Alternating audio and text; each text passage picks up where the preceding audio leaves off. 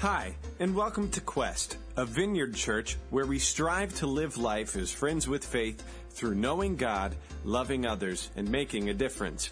If you're new, there will be information at the end of this podcast to help you plug in at Quest both in person and online. Now, let's dive into this week's teaching.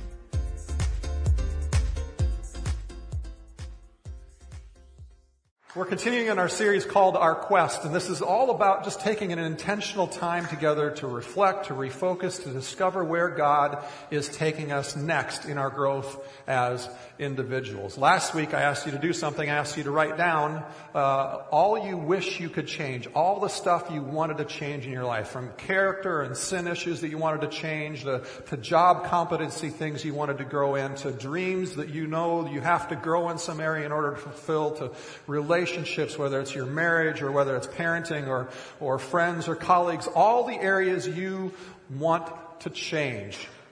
To write them down, and then I said, do nothing with them. No goal setting, no problem solving, no actions, no change. Just put the list in front of you. Feel what it looks like to look at that list tangibly of all the things you want to change. And then allow yourself to begin to worship and experience God's grace and His love coming towards you as you understand the idea that He's justified you, like we talked about last week, that He is now, if you're a follower of Him, you are in relationship with Him just as if you had never sinned, as if you had never failed, as if you were never imperfect. Just loving you in that moment. And now, obviously, if you aren't a follower of Jesus, you aren't justified yet, because that's a gift that Jesus gives you when you declare your allegiance to Him and choose to follow Him. But whether you are a follower of Jesus or not, if you did that meditation exercise, what was it like for you in that moment to imagine that list and God loving you in spite of that list right there in that moment with all of that in front of you? I've been in a really busy stretch just because of life going on and some of the extra things going on. And a lot of times when I'm tired, I'm probably a lot like you. I find myself more susceptible to feeling that need to change, feeling that weight of wanting to change. Come on. So I took some time, like I asked you to do, and did this whole exercise myself. And I listed in my mind all the areas that I wish I could change. I wish I could be better in the areas that I still am too susceptible to falling into sin. And as I was thinking about all that stuff and looking at it, I could feel my chest getting heavier and heavier. And then I began to worship and close my eyes, and I began to thank Jesus that He loves me even with all that stuff on the list. That He accepts me and cares for me, and I'm secure in my relationship right even with all that stuff. And I got to tell you, I felt this sense of peace and this calm begin to well up in me. And that's really the foundation from which we make changes as followers of Jesus. That's what the foundation is based upon. Feeling confident that God has forgiven us. Feeling that out of His love He continues to pursue me. That I can be confident that He accepts me even when I mess up. That I can't earn His love. I have His love. And that changes the way I think, the way I feel, the way I respond, and it changes me from the inside out. And therefore, it's really essential, isn't it, that we take time to meditate on God and experience that God, that love and that acceptance right where we are before we even make a decision to start to change.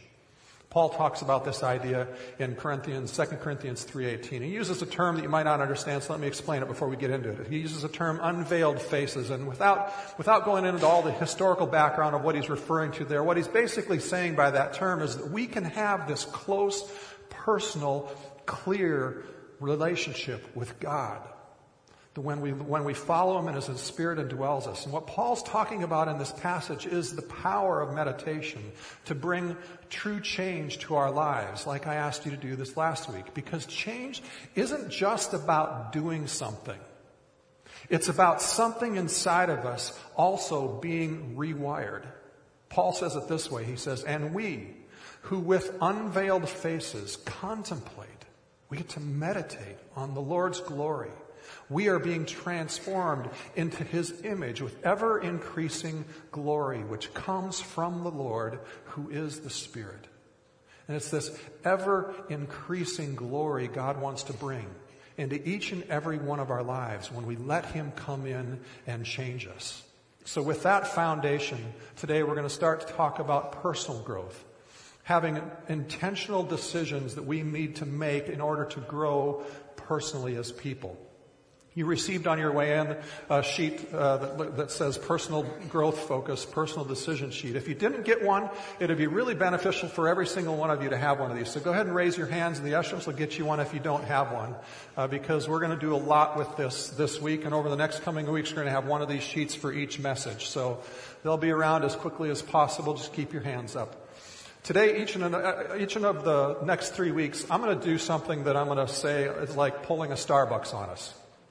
How many of you remember that dreadful day in February of 2008 when you went to Starbucks to get your fix and you saw on the sign on the door that was locked a sign posted saying, "We are closed because we're taking time to perfect our espresso. Great espresso requires practice. That's why we're dedicating ourselves to honing our craft." And you went, "I just want my fix." And you walked away from Starbucks that day in withdrawal, going down the street to that other place, right? The decision to train and close the stores that day for refocusing was done by Chairman and CEO Howard Schultz upon taking back the reins of Starbucks after it had gone through a time where it had lost a bit of its edge and lost a bit of its profit. That day, Wall Street couldn't believe they took actual store hours to do this. Many customers complained. And yet in the end, the move proved to steer Starbucks away from the troubled waters they were heading into and focus them on the important things. For 3 hours that day, instead of selling product, all 135,000 employees, think about that. That's 405,000 hours of employee time was used to train people in the Starbucks experience. They focused back on the basics. Instead of selling, the company took time to focus and refocus. And here's the question. If Starbucks took the time to perfect their espresso, then what are you doing to improve your personal growth so you experience more and more of the abundant life Jesus promises?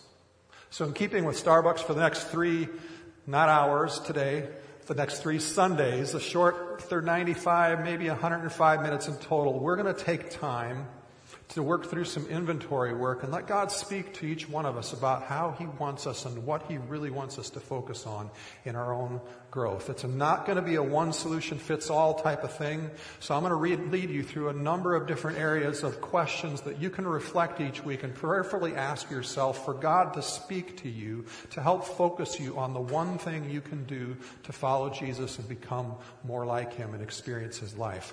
Our core verse for the series is Luke 2:52. And it talks about Jesus growing, but Jesus wants this same thing for us. It says, "And Jesus grew in wisdom and in stature and in favor with God and man." This one short verse takes all of life into account. It talks about physical growth, about intellectual growth, about spiritual and relational growth. See, following Jesus is supposed to affect every single area of our life with increased favor and increased blessing. From our bodies to our minds to our relationships to our emotions and our hearts to the competencies we demonstrate at work to the way we think and how clearly we think. So today we're going to talk about 3 areas for personal growth: spiritual habits, emotional habits, and relational habits. As we look at this series, I want you to be asking God, what's the one thing today that we touch on? What's the one most important thing that you, Lord, want me to focus on right now to grow in this season of my life? Just one thing, one new bullseye from personal growth today. Now, why are we talking about habits? Well, habits are the things that help us navigate life well, aren't they? I mean, some are they're automatic, like breathing, right? And some are learned, kind of like sports. So the best basketball coach my son Jared ever had was a master at teaching habits.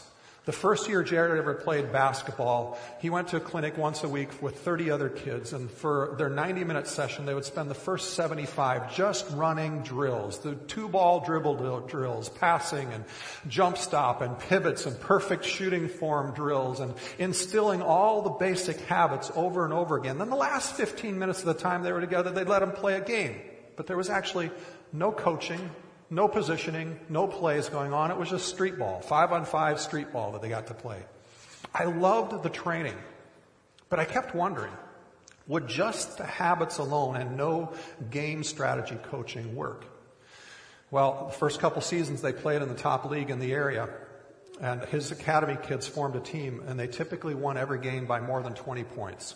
I mean, one of the games they won by over 60 points, and they had a 5-passing rule after the first couple minutes before you could shoot. And then they went to a 10-pass rule before you could shoot. And they still won by 60 points. They played the other basketball academy team, which were all 5-6 inches taller than them, and beat them by 15 points. What I discovered in observing that, for me, was a life truth. Good habits in and of themselves aren't an end. But rather, good habits give us the ability to pay attention to the game instead of paying attention to the skills we need to play the game.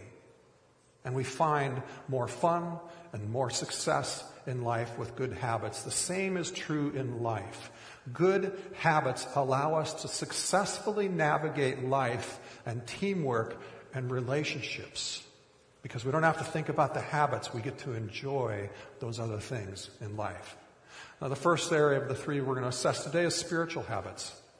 These are the habits of connecting with God in relationship and experiencing His power and His presence and the wisdom of the Holy Spirit with us. So the question is, how are your spiritual habits? In the classic Christian language, we talk about these as spiritual disciplines. Dallas Willard, one of the foremost writers on spiritual disciplines of the last century, talked about habits this way. He said they are the outbreathing and inbreathing of spiritual training. And he reiterated that they are not the end in themselves, but without them, we cannot ever experience an abundant life as Jesus followers. Now, there are lots of lists of spiritual habits out there, but let me just simplify and summarize them in a way that will help us maybe reflect on them and see if God's inviting us to grow in one of them. The first category of spiritual habits are habits of engagement. They are the habits of breathing in. They're the habits of bringing life into our being. They're things like prayer, where we commune with God and we hear Him and we discern what He's saying in His will and understand Him, right? And there are habits like Bible study, where we're studying God's Word so His truth becomes our truth. And the question there is, how are you doing about increasing your understanding of God's Word, the Bible? I mean, if your growth is stagnating in life and your faith, could it be that you're not storing up enough knowledge and wisdom to allow God to speak to you and lead you more clearly?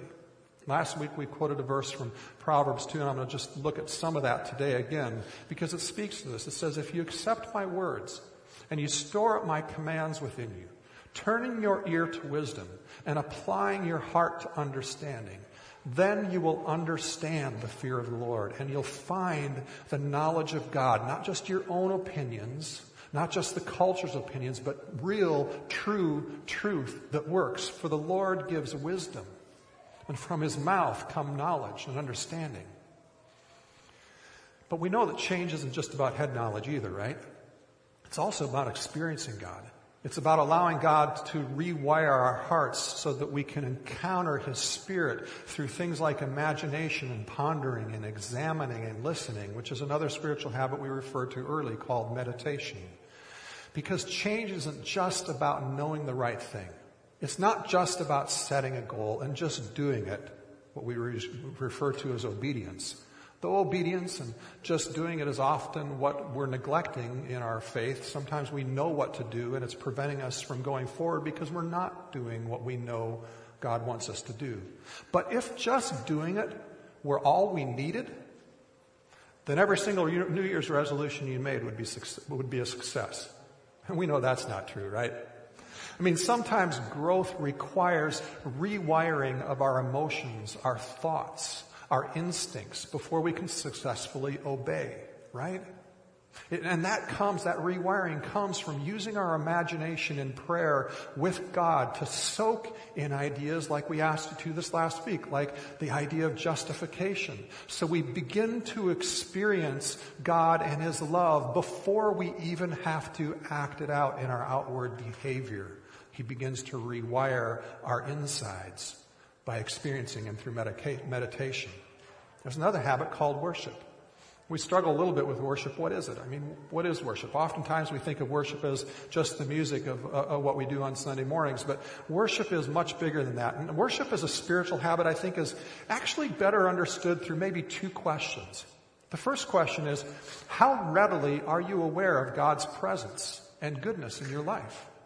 And the second question is, how are you expressing constant gratefulness, hope, and dependence upon His presence with you? Are you acknowledging Him with gratefulness and trust in all of your ways? Do you continue to worship Him and expect Him to lead you and work in your situation even when you don't know where He is or what He's doing? And even in that time, do you give Him praise and are you grateful and express your thanks to Him? These are habits of engagement. They're things that we do to engage with God and bring truth into our being in each and every day experience for us. And then there are also the habits of abstinence. Habits of abstinence are the breathing out. And I think they're actually really important today, especially in our busy world full of electronics. They're things like the habit of silence and solitude. Are you regularly unplugging and giving yourself silence and solitude to process life with God?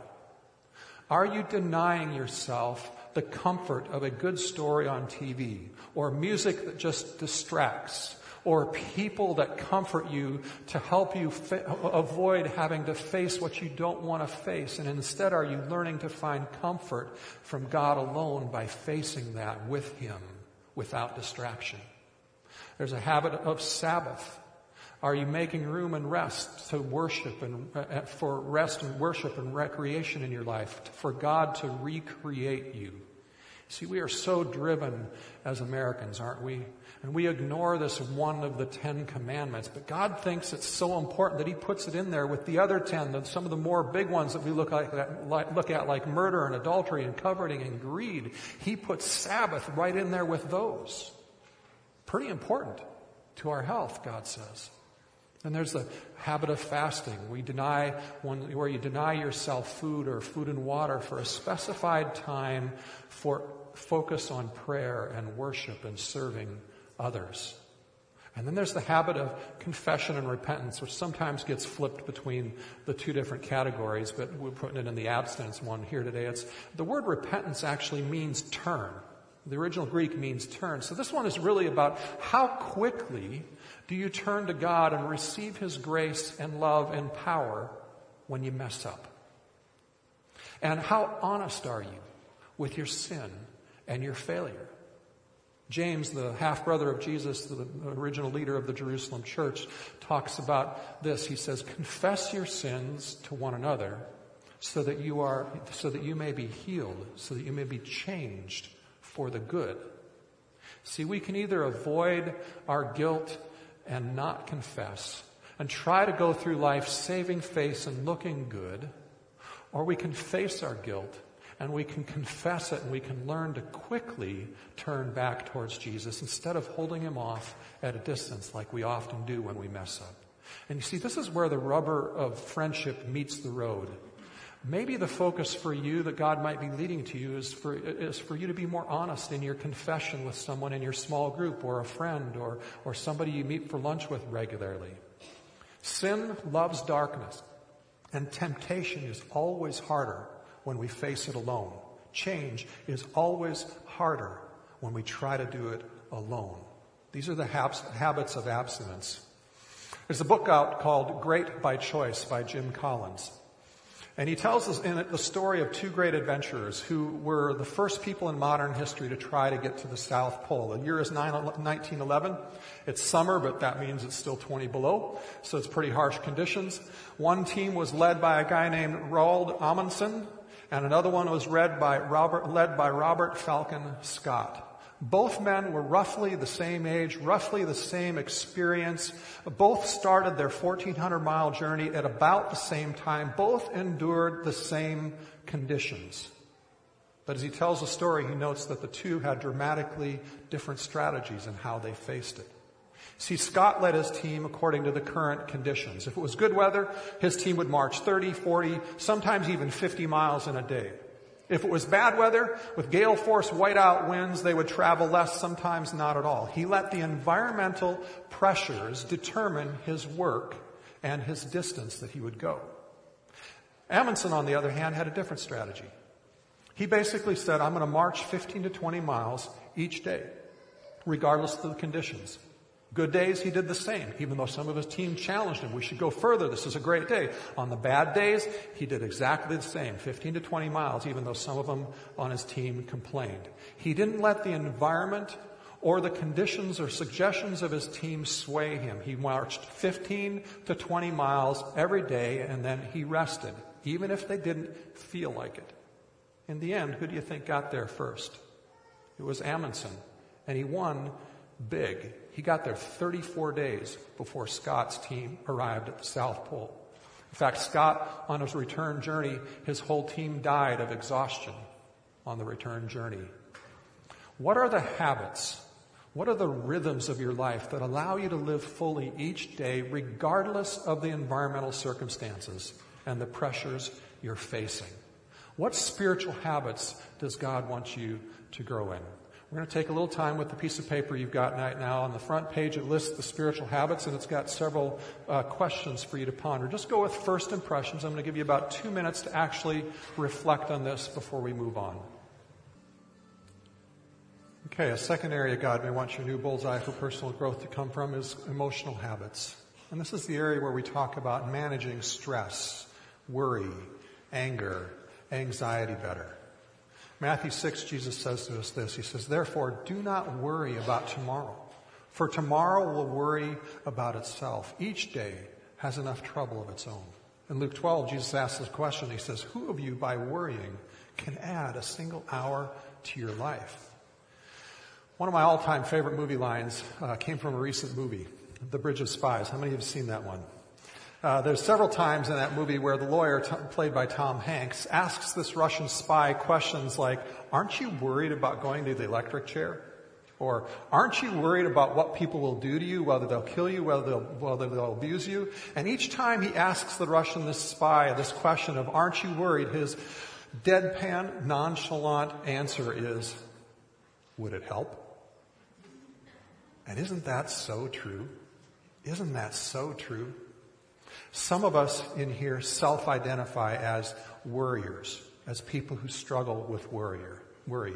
But many of us don't take that term on ourselves, but we worry nonetheless. Instead, we talk about our drivenness, our type A personality, our intense stress we feel about our jobs. And worry to us feels like a weak word, so we can't own that one. But much of that emotional stress and that drivenness that we feel is worry. We're thinking about, will I meet quota? Will I get things done? Will I succeed and get that promotion? Will someone else outperform me and take my job one day? Even in our parenting, a lot of times we're driven to plan too many things for our kids, overpacking our schedules because we're worried about ensuring that our kids have all the opportunities they need in life for success, right? The Bible says that worry, anxiety, stress of that kind is not what God wants us to live in. It isn't from Him. It's not His idea of a blessed or successful life. It isn't how He created us to be. We were not created to be a worrier. We were not created to have anxiety about conflict or about things going well or about relationships or about money. 1 Peter 5 says this, humble yourselves, therefore, under God's mighty hand, that He may lift you up in due time. Cast all your anxiety, all your stress, all your worries, all your drivenness on Him because He cares for you. And it goes on from there.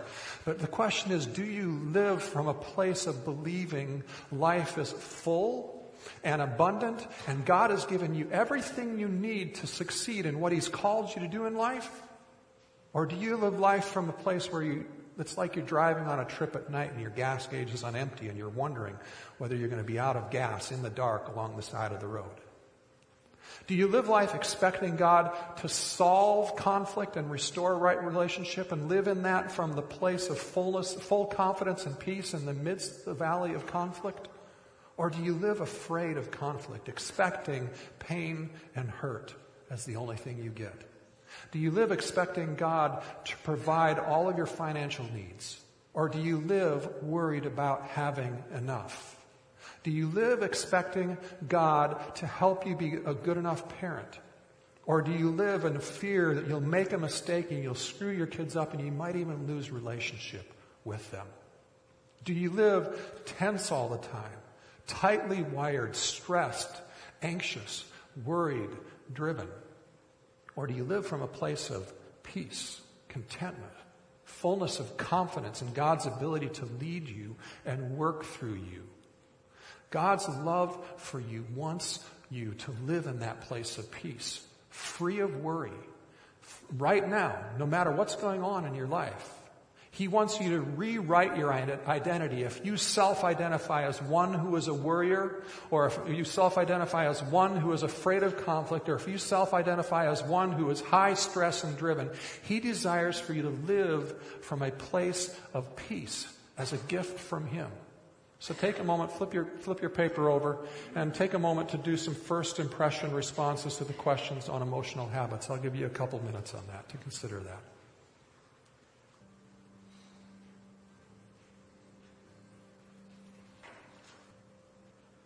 The final area for personal growth that we're going to look at is relationship habits.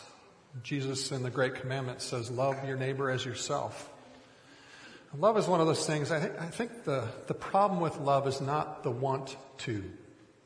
I haven't met anyone who doesn't want to be loved. I don't think I've met anyone who doesn't in some way want to love other people. The issue with love in relationships is the problem of losing the battle of love. We lose the battle, I think, in one of two ways. We lose it either by we don't have the spiritual and emotionally healthy habits to write and rewrite messages in our heart, and therefore we lose the battle. For example, you get hurt, and what happens? Your heart is written with a message from that pain, isn't it? And you struggle with that pain to forgive. You struggle with that pain to overcome that and open yourself up and love again. Instead of allowing God to come in through healthy emotional and spiritual habits and rewrite that pain, we get stuck there and we lose the battle. Instead of moving through the pain to the point where we're past it and we get to see the true beauty of love, we get stuck. The second way we lose the battle of love is simply this: by a lack of understanding and wisdom. We lack the skill in how to speak and how to listen and how to understand people who are wired differently than us. Proverbs 10 alludes to this in many different ways. Just a couple of the verses in verse 10:19. Sin is not ended by multiplying words, it says, but the prudent hold their tongues. In 12:18 it says, the words of the reckless pierce like swords, but the tongue of the wise brings healing. So the question is, are you confident in having good conflict resolution skills? Or do you just get in a fight or avoid conflict altogether? See, you can't love well if you either just fight or you avoid conflict altogether. And another question, do you know how to adjust your natural personality to another's who's different than you so you can communicate effectively? If you're a take charge, blunt type of person, can you adapt to communicate well with a person who needs time to think and process and needs more sensitivity and tact? If you're a person who needs more sensitivity and tact, can you learn to communicate bluntly and concisely with a person who needs that based upon the wiring and the way they view the world? Another question, do you have really good listening skills? Or are you confident in initiating conversation with someone you don't know well? Where might God want you to grow in your relationship skills, because he wants you to grow in favor with not just him, but in favor with others as well. So again, take your paper. There's 4 questions at the bottom of the second page. There are 5 questions that just go again with some of your first responses, and just ask God to be in this moment with you.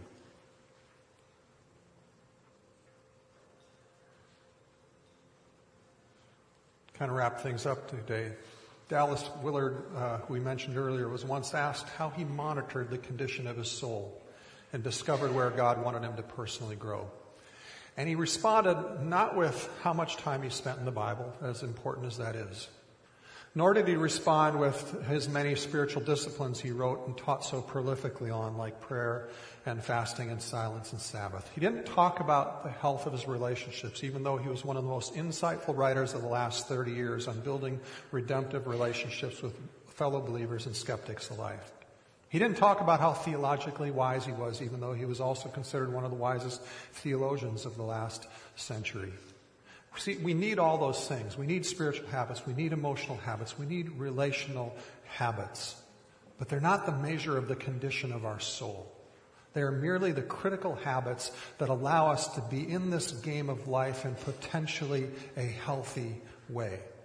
No, the way Willard actually assessed the condition of his soul was through 2 questions. He would ask himself, am I growing more or less easily irritated these days? And am I growing more or less easily discouraged these days? And aren't those the core questions of life and faith and relationship with God and relationship with others? To be more at peace, contented, grateful, joyful, forgiving, and loving instead of more easily irritated? And to be growing stronger in our optimism and endurance because of the hope, the love, the presence, and the power of Jesus in our lives. See, it's way too easy for us to live our lives with irritation and hopelessness because we live our lives too much depending on the circumstances around us, like Robert Falcon Scott, the South Pole explorer who died. And see, when we live like that based upon our circumstance, our life goes through huge swings. One day everything looks sunny and we beat ourselves into the ground trying to accomplish a lot because we know the troublesome days will come, and we just feel this drive to push extra hard because the dream for our life feels so far away and we need to get to that goal. And then the next day everything looks horrible, this whiteout of pressure and activity going around us, so we struggle and we make little progress. But God wants us to have peace, contentment, and hope, like Paul has, regardless of the circumstances. Romans 8, Paul talks about this. He says, who shall separate us from the love of Christ? Shall trouble, or hardship, or persecution, or famine, or nakedness, or danger, or sword? As it is written, for your sake we face death all day long. We are considered as sheep to be slaughtered. No, in all these things, all these environmental circumstances we face in life, we are more than conquerors through him who loved us. He goes on and says, for I am convinced that neither death nor life, neither angels nor demons, neither the present nor the future, nor any powers, neither height nor depth, nor anything else in all of creation will be able to separate us from the love of God that is in Christ Jesus our Lord. Can you imagine for just a moment the most difficult areas of growth that you listed today on your paper? Maybe even worse, the ones that you refuse to write down because you're in a public place and you don't want anybody to ever see that on your paper. Imagine Jesus coming to you with that and giving you this depth of a sense of love and security so that you could face that challenge with with peace and joy and hope, with the same kind of confidence Paul says here. See, that's the invitation that Jesus makes to all of us. That's the hope we all have. That's the strength that God wants to bring into each and every one of our lives in this room. And that comes by focusing on one thing, the next thing God wants you to grow in. So take a moment, look at your sheet. What is the one thing from today's thoughts? The one thing that God wants you to focus on? See, life's a marathon, not a sprint. You don't want to try to fix everything all at once. Let God come to you and focus you on just one thing. And it'll probably be different for each of us. Come on up, worship team. Let God point out what he wants to work on and make a personal decision to grow in that. And then talk with your small group, your family, maybe your friends, and maybe even talk with a counselor at Thrive to get help to pursue that dream of being less anxious or whatever it is. It's about making an intentional personal decision and then asking for the help from whatever source you need it to walk that out successfully. So as you look at the answers today, maybe a slight modification of Willard's 2 questions might help you discover what's that one thing in personal growth that God wants you to focus on. And they're on your sheet, they're also on the screen. What is the most prevalent challenge causing irritation rather than peace? What is the most prevalent challenge causing discouragement rather than hope? And maybe that's the way God's going to point out the one area he wants you to focus on. Would you join me in prayer? Lord, we ask that you would come to us. Thank you that you love us so much, that you don't ask us to change everything all at once, and you still accept us, forgive us, are patient with us, want to be with us, even in that list of things we have. Thank you that you want us to know that next thing, and that your Spirit is going to work in each and every one here to discern that one thing you want to grow in their lives that will bring your blessing, your hope, your freedom to them and to the people around them. Holy Spirit, I ask that you would continue to be here and that you would fulfill among us what you describe yourself as. You describe yourself as the counselor. Lord, come and be each one of our counselors right now to help us reach that abundant life you have for us. In Jesus' name, amen. Thank you for listening to this week's sermon audio. If you are loving Quest Podcast, let us know on Facebook or Twitter by using the hashtag #GoToQuest. For more information about Quest, who we are and what we do, or if you would like to help support Quest financially, please visit us at gotoquest.org. That's GOTO Quest.org.